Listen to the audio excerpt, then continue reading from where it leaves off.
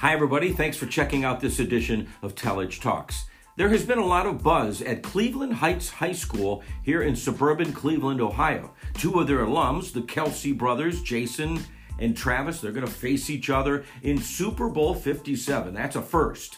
And on February 1st, the school showcasing a very strong college recruiting class under their outstanding head coach, Max Stevens. And the school has gained notoriety as well because of an innovative program called Build the Bridge. It was conceived by their football assistant coach, Kahari Hicks, in 2020. It came to light in the summer of that year. The pandemic was going on. It was post-George Floyd. And Hicks started this program so that young people of distinctively different backgrounds could also better understand and collaborate with one another. The program caught on. The Browns, the Hall of Fame, endorsing it. And now the Build the Bridge movement is up for an award.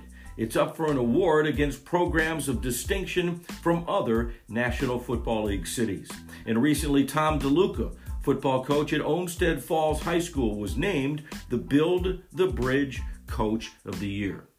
You will learn how the trailblazing efforts of Kahari's father helped make Kahari the kind of a man that he is today. I really enjoyed our conversation, and we will get to it. But first, since 2015, the Cooper Foundation has been helping children and young adults with special needs in Northeast Ohio. Sometimes you just need a helping hand. For more information, go to thecoopfoundation.com. Now, my conversation with Kahari Hicks of Cleveland Heights High School. Hope you enjoy.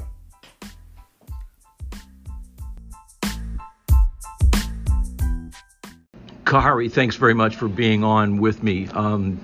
You are a Cleveland Heights guy. You're from the Cleveland Heights High School system, and you're coaching in your home at your home school. How's that been for you? Oh, it's been a blessing. Class of '94. So I was able to start my journey there as a 23-year-old coach. Shout out to Mike Jones for hiring me. Wow. Hungry, fresh out of college. And then, obviously when Max Stevens got the job, I can't believe it's been 9 years, but 9 years ago, he brought me on board and gave me the opportunity to come back and coach at my alma mater, which has been an absolute blessing. What's it been like to do that? I think that when you can walk through the same streets and some of the same neighborhoods and stores, and walk through the building and just see some of the kids, you have a specific relationship, because you could tell those young men, hey, this is where I came from. I walked through these streets. This is my neighborhood. This is my community. And so it hits a little bit different when it's home. So to see young men have an opportunity to leave the program, become firemen, become doctors, become engineers, and become, now we're starting to have guys, starting to get ready to get engaged, become husbands and fathers. So it's a blessing. What was your path like once you got out of Cleveland Heights High School? After I graduated at Cleveland Heights in 1994, I went on to play college football at Mercyhurst College under Coach Kimball. And then after I was done playing there, I finished my undergrad at Kent State with a degree in education. And then that's when Mike Jones hired me to come coach at Cleveland Heights as a 23-year-old. And so once Mike stepped down, I went over to Richmond Heights with Derek Johnson for 2 years. Ended up going with George Burek to Eastlake North for a year. Then I was with Coach Watley at JFK for 2 years. Then with Coach Ginn for 3 years at Glenville. And then when Coach Stevens got the job at my alma mater, it was a no-brainer.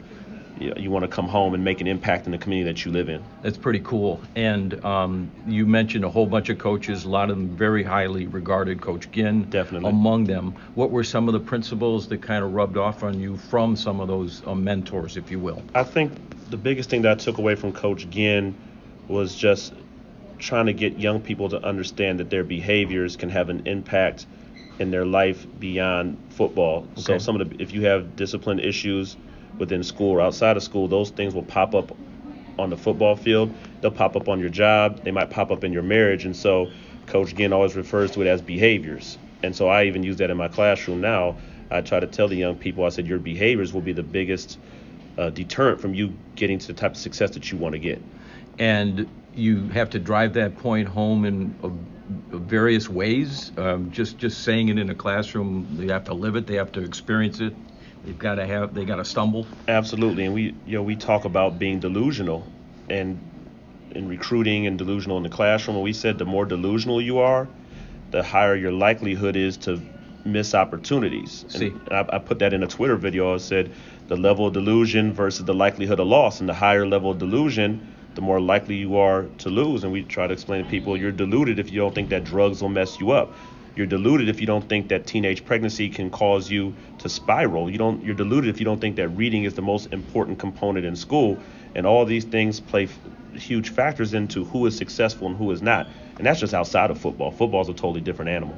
Yeah, it really seems like it is. And so oftentimes, too, you talk to young people and you say, what do you want to do? A lot of the kids will say they want to play professional sports. How do you adjust that mindset to maybe more of a realistic focus for the future? I try to use numbers and explain things to young people. I said that no matter what sport you want to play professionally, you're one in a billion people. I said, you can't be Jay-Z. He's one in a billion. You can't be LeBron James. He's one in a billion. But Stephen A. Smith made a good point. He said, you can be Stephen A. Smith. Sure. You can go to Winston-Salem State, get a degree, and then work as a broadcaster. And unfortunately, it's the level of delusion. I think, especially within the African-American community, getting to understand that sports are not the only way to become successful. And I try to explain that to my players. When you are getting ready to leave high school, what major do you want to take? And I said, you can't take dead majors that will lead you to no career path when you graduate. My wife is a dual degree nurse. My dad, before he passed away, ran the early college program for the entire city of Cleveland. My mom is a retired educator. My brother's a doctor. And I tell him, I said, I'm the Hicks in the household with the least credentials, and I have 2 degrees. I have a master's in educational leadership. So I try to tell them, look at COVID. What got shut down during COVID are fields you don't necessarily want to go into. I said, but if you look at tech, you look at medicine, you look at education, all those things, accounting, finance, all those are majors where you can make money when you graduate, because going to college is pointless if you come out of there with a degree that you can't move on and be able to move in this new economy. I really should have asked you about your parents first instead of about your mentors. Oh, no, that's okay. And please tell me more about your dad and your mom. My father, William Hicks, he was a basketball coach and football coach at West Tech in the 80s and at Lincoln West. And Coach Ginn had really, talked about how he mentioned my dad when they won the state title, because he felt like my dad was one of the forerunners to fight a lot of injustices in the city of Cleveland. But I think that my father, one thing that I always took from him was that I think people watch what you do. And I used to watch my father. He would call all of his basketball players and make sure they were at home doing their homework. And if they weren't at home, there was a consequence. And then I watched him going through phone books and putting together these huge VHS tapes to send off to colleges. And I said, man, my dad did that with no social media, with no technology. A lot more hurdles. Right, there are a lot of hurdles, but he still was able to get young men into school and change their trajectory. And so that became a focus of mine when I got into coaching. I said, it can't just be about winning games. I said, you have to be able to prepare these kids for the 1st and 10 of their life. Mm-hmm. And that's from Devlin Culliver, the head coach at Youngstown East now.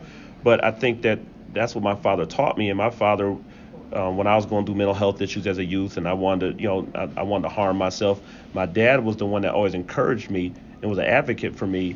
And so the thing that hit me the hardest about his death was that he was the first one that believed in me as an athlete. So as a coach, I had to look at those young men who didn't have an advocate and believe in them to get them to achieve. And so I think that's the biggest thing that my father did for me, outside of just preaching education and discipline.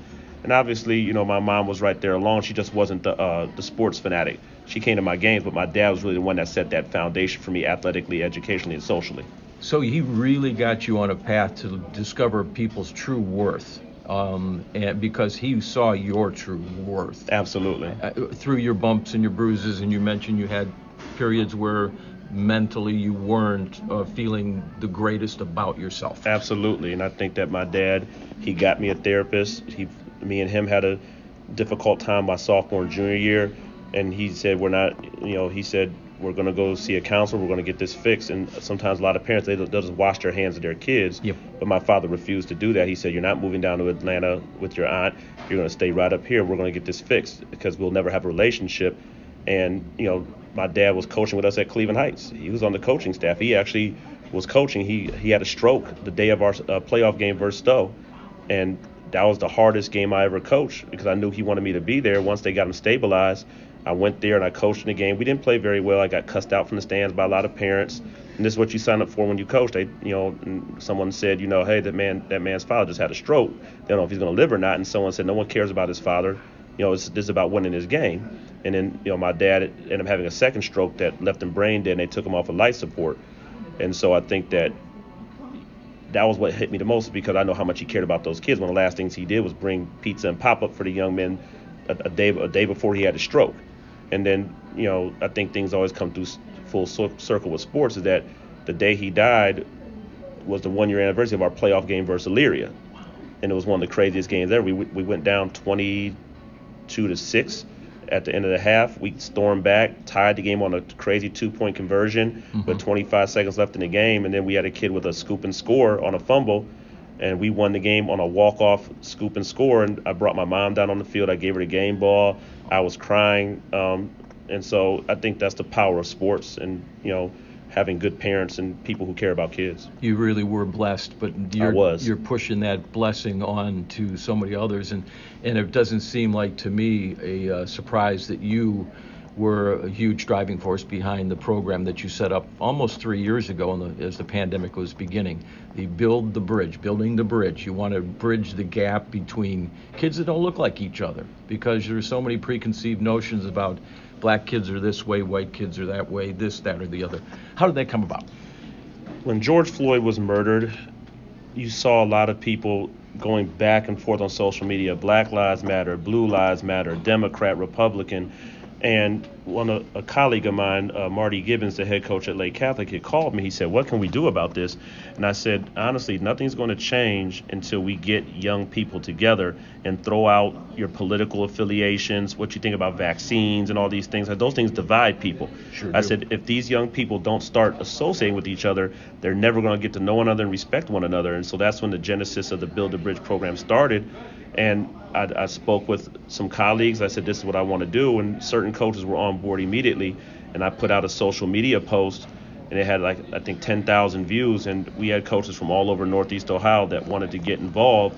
And we've been able to just bring different communities together to just do partner activities. Us in Olmsted Falls, we regularly do activities together. Walsh Jesuit, shout out to Coach Alexander and Coach Williams and Coach Buchtel. They did that. And there's so many schools that have gotten together.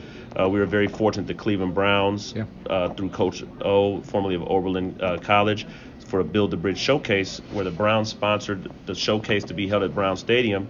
And we had 325 kids come in, and for only $20.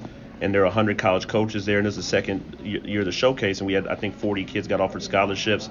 And some of the kids that came to the showcase, that was how they got their exposure, because some of their high school coaches weren't trying to help them. And then with the money from the camp, we're giving it away in the Build the Bridge scholarship to a young man, an African American student and a white student, for the proceeds to the camp, just to get them to understand the importance of education. What are some of the stories that you've got by way of just feedback from kids that are participating from both sides of the aisle, if you will, but just kids from all different types of schools? Talking to Coach Laverty over at Kirtland, he was one of the first people that he said, I want in, and him and Coach Nicholson partnered up at Shaker. He said this has been invaluable for his kids to get out of their bubble and to get exposed to people from different communities, and they do dodgeball. I mean, it was hilarious. I mean, they teamed up the seniors from both teams against the juniors, and this is old school dodgeball where they're trying to take kids out. And I think that Coach Creel, the head coach at Lorraine, him and Coach Ward, they sat down and had dinner together, and they brought their kids together. And I think that's the spirit of learning about people who don't look like you. We Coach Stevens' son Lyndon, who at the time was with the Steelers, was with the Commanders, he did a DB clinic. And so we had kids from Avon, shout out to Coach Elder. We had kids from Akron, shout out to Coach Mitchell at Firestone. We had 50 to 100 kids just learning DB techniques from an NFL DB. And so we did a community service activity where we went downtown and we served at the men's and women's shelters. Sweet. And so we had young men coming down and learning to serve, because I don't care what community you come from, they understood that you are very blessed to not have to be in a situation where you have to be served and you don't have a home. And I think that hit home for kids that were in urban situations where they're not doing so well, to kids that were living in $400,000 houses. Yeah, the divide can be perceived as great by some people, but yet from others not so great. And I guess it's where it starts out in the heart. Right, and so I think that's the biggest thing. Jake Ray, shout out to Jake Ray, the Pro Football Hall of Fame. They have brought us down, and we've been able to have some awesome conversations just about race and relations and love. And before my dad died, he spoke to the Kirtland football team and talked about his experience being on a freedom ride down in Mississippi. And he said, when you know someone, it's very difficult to treat them badly.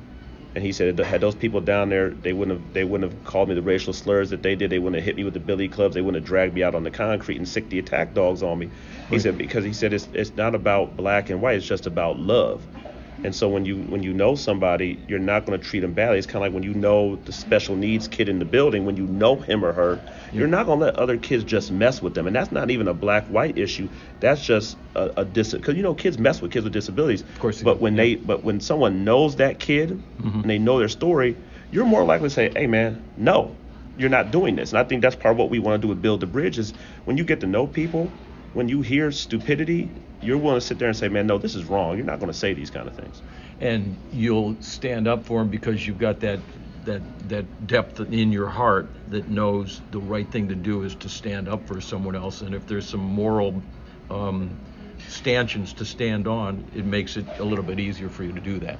Absolutely. So I think those are the kind of things that we're just working to just continue to bring young people together and get them to interact just for the greater good. What do you think your dad would think of this? My dad was there for the beginning of it.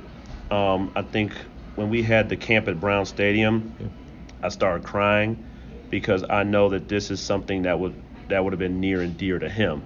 Just to see where the program is going, where it has been and where it's going, my dad would have been very proud. So, you got to keep moving. Got to keep moving. And there's no end to how this program can reach out. It's not just a Northeast Ohio thing.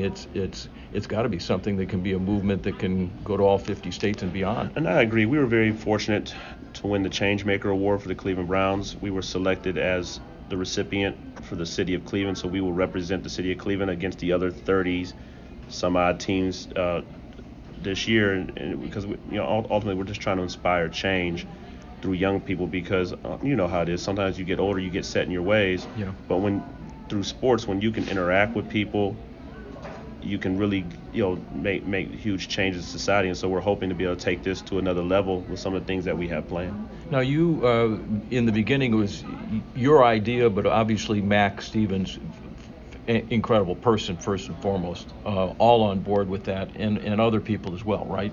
Absolutely. So I came to Mac with the idea after I thought about it. I said, Mac, this is what I want to do. And Mac said, this will be a good idea, because at the time it was very, very tense. And, you had people on, far right and far left about George Floyd, and no one could ever come to the middle, which is where we want to bring people. So I taught the Mac, and I didn't want to put pressure on coaches to do it.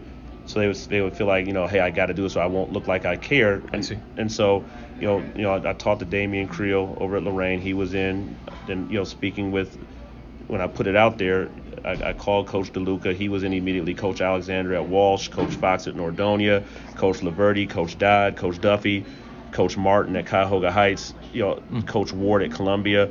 They all flooded to this immediately. Coach Ginn was very supportive. He came to the Build the Bridge event at the Hall of Fame and spoke and just talked about some things. And so there are a lot of coaches that were really all on board. We're just trying to bring young people together, because ultimately, and I think it was Nick Alexander who said this. He said, one day, what if my daughter wants to marry an African-American man? Mm-hmm. Yeah. Why would I have a problem with that? And that was one of the most telling things that he said to me through this whole process. And Coach Laverty said the exact same thing, because they recognize, the fact that this is a very different society, and people are coming into contact with all different races. And love is, if you have to move past what someone looks like, whether it's a husband and a wife or just your teammates, and just have a general love for people, because as you know, bad people come in all colors and all religions. Sure do. And so I think that's the important thing, that we've had so many coaches that have been on board. I can't even shout them all out because there's so many of them. Coach Scott just got involved from Chagrin Falls, Coach Toth over at Bedford, Coach Ciuli over at North Royalton. He's coming on board. Bay Village wants to be involved.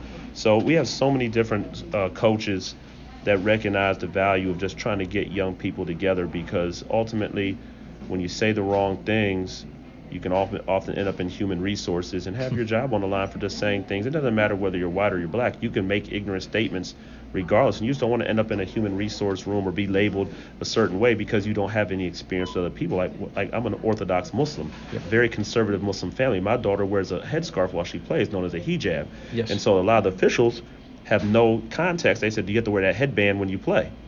And so I've watched them try to give my daughter a technical foul. I've watched them try to assess technicals to girls because they got their brown skin mixed up with Band-Aids.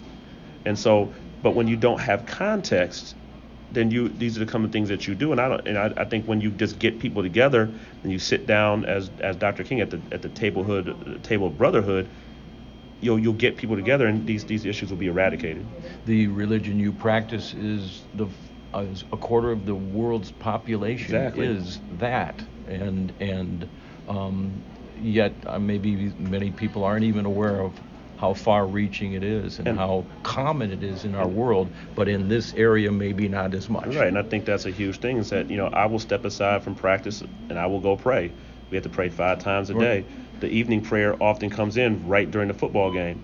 On the change of possession, I will step outside the press box and go pray, and then come back in. And because people don't know, they say, why are you putting your face down on the ground? Yeah. Even though there's a prayer book right there, where they're saying, well, why aren't you eating? I said, well, it's Ramadan. What does that mean? You can't eat for 30 straight days? I said, no, it's from sunrise to sunset. But again, it's context. People don't know. Mm-hmm. And if you get to know people, then you won't say things like Muslims are terrorists or these white kids are privileged, because no one wants to be put in a box. And that's one of the things. Shout out to Coach Kostelnik and Coach Elder over at Avon and Avon Lake. Coach Kostelnik's kids said we don't want to be known as privileged kids, because not all of us. It's offensive to us to think that we don't work for things. And I said that's the part of the problem, is that I don't want to be called a terrorist. You don't want to be called privileged. So we just have to once you know somebody, you'll understand their life story, and then you won't even sit there and think that, well, Coach Hicks is a terrorist, or this kid from Avon or Avon Lake is a privileged kid. They're just people. Yeah, that's a good way to look at it. It's great to see that the kids have that attitude on both sides, if you will. You mentioned kids know each other a lot more nowadays, and social media plays a big part. Absolutely. We're in that time of the year. Some people may be listening to this right before National Signing Day, maybe after, but we're at that time where kids are staking their futures on signing a national letter of intent.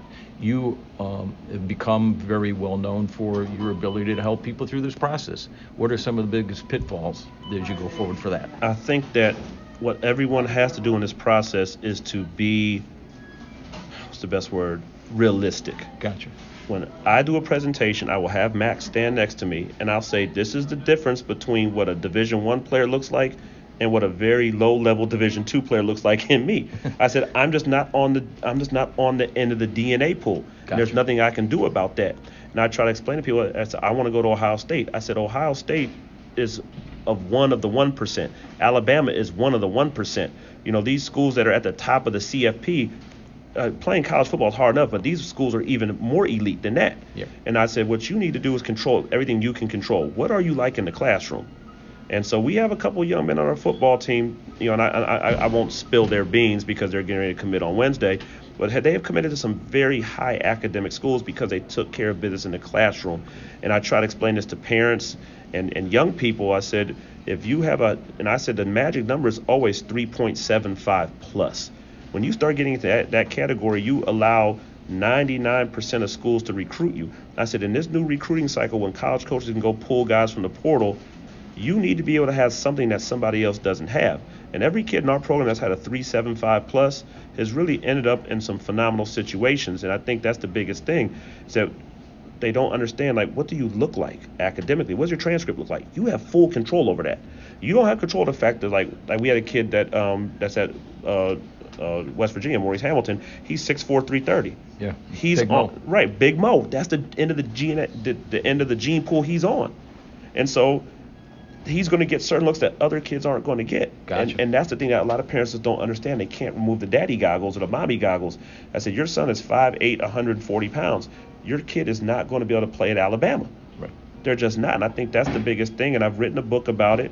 called Navigating the College Recruiting Process. I've gone to different schools to speak about the process, and I always feel like I'm a neutral third party because I don't coach at the school that I'm speaking at. I'm saying this is how the process goes. But you're helping kids potentially at that school. Right, and I try to explain that to young people. I said, this is what you need to do in terms of how you handle the camp process, how you post to social media, what you post to social media, because all these things are part of a huge algorithm that plays into who gets to what school and who doesn't. And at the top of that algorithm is your height, weight, size, speed, and your academics. Those 5 things are the core 5 that determine where you get to play.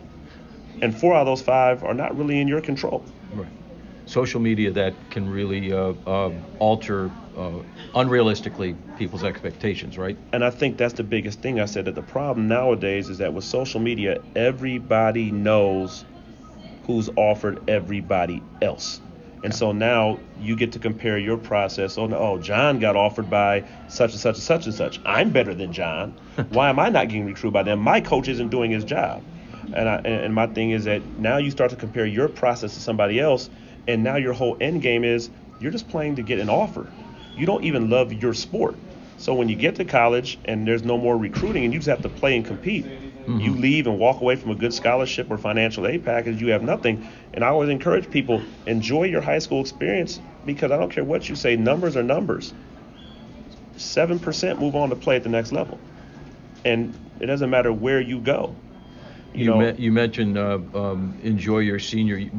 Is that a problem where kids they're fast tracked right out of their senior years? I mean, can't you enjoy your senior year for heaven's sakes? I think the bottom line is this: now with the new way that colleges are recruiting and they're offering players as 9th graders, now the process has become even more convoluted, because now this 9th grader got offered and he has no varsity film. Why has my kid not been offered?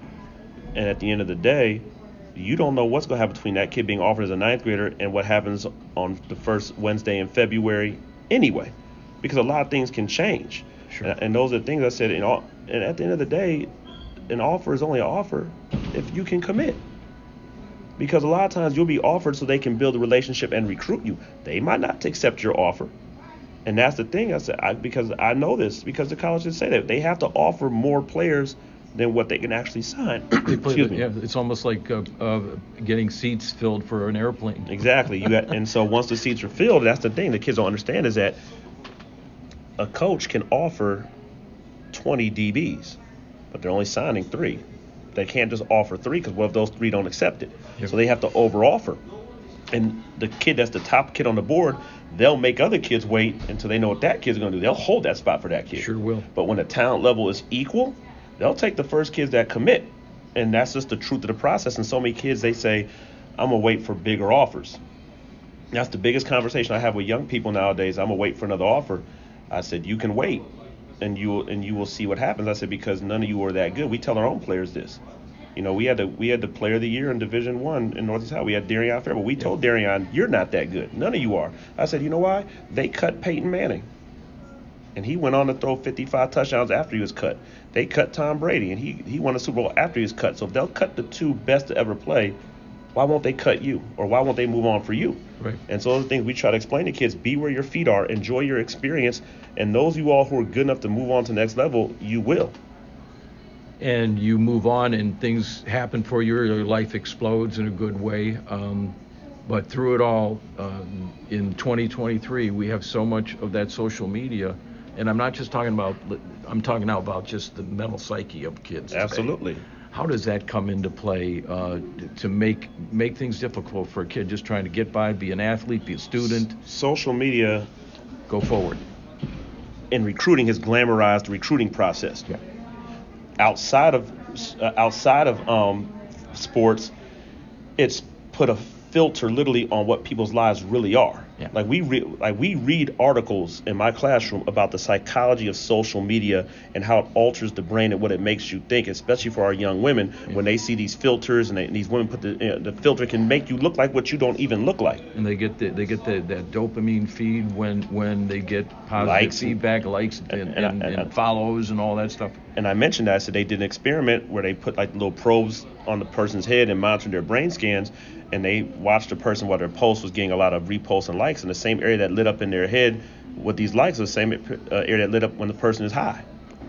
And so I try to explain these things to young people. I said, you all could end up being the generation that has the worst communication skills because everything is done via text or DM, and you don't actually have phone call conversation to resolve issues. You don't talk face to face. You become keyboard warriors. Yeah. So I'm gonna beat you up. Wait till we see each other. And that's why I honestly think a lot of things were resolved differently when I was younger, because you couldn't be a key, and you weren't interconnected. You just didn't know people that were outside of your community. And I think that's the biggest thing with young people, is that you've got to learn how to actually communicate with people and have meaningful relationships. I said I can look at any of your Instagrams and tell me exactly who you are because of what you post. I said if you post a bunch of pictures of vegetables, I know you like gardening. If you post a lot of things about dogs, you're a dog lover. I said your social media tips you, and I told the kids that. I said honestly, nowadays the companies, they're hiring people. They're looking at your social media before they're even looking at your resume. Sure. See if there are any red flags. Yeah, if there's a lot of disrespectful attitude towards other people, they're going to see that, and there's going to be tons of red flags. Absolutely. And I think those are the things I try to explain to people. Your social media is more important than your resume, so you better watch what you do. And that's with college recruiting, or just, heck, applying to a law firm. Because every company now has social media regulations written into their job contracts. Yeah. And the laws are cyberbullying, sexting, all this stuff. Every state is now putting some type of legislation in to handle these issues, because the technology is growing at a rate that we just can't keep up with. Yeah. Where do you see yourself in 10 years? You can continue coaching and impacting kids in a super positive way? I would like to continue coaching as long as it is in the law's will, to where I'm able to make an impact on people. Coaching is not easy.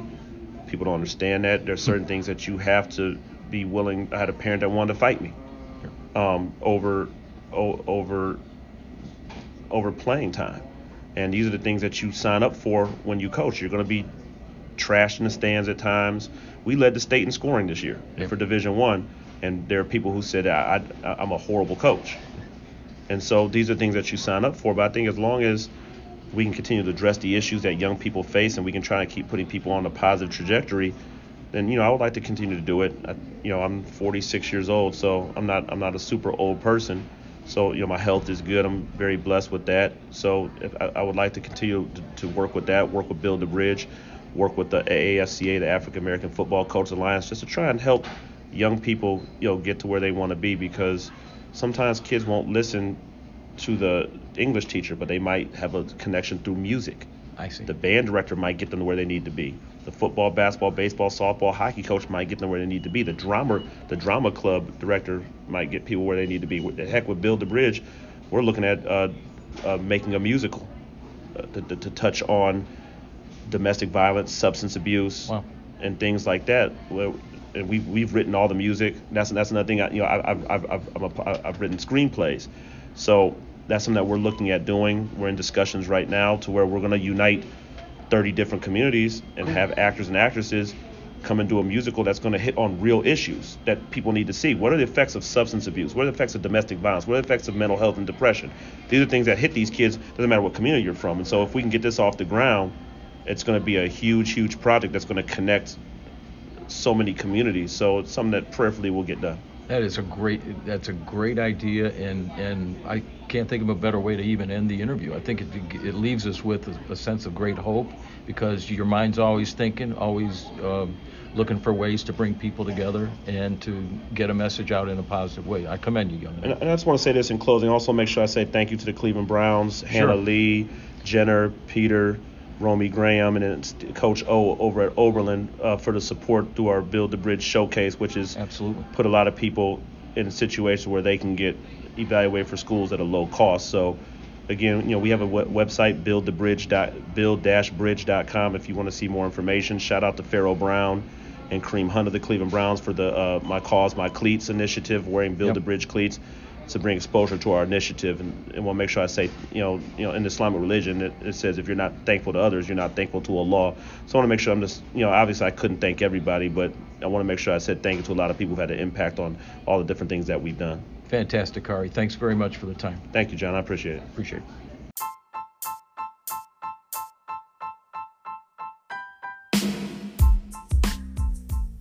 Thanks once again, Khari, for taking the time to chat with me for this week's episode. Truly are making a difference in the lives of so many young people here in Northeast Ohio.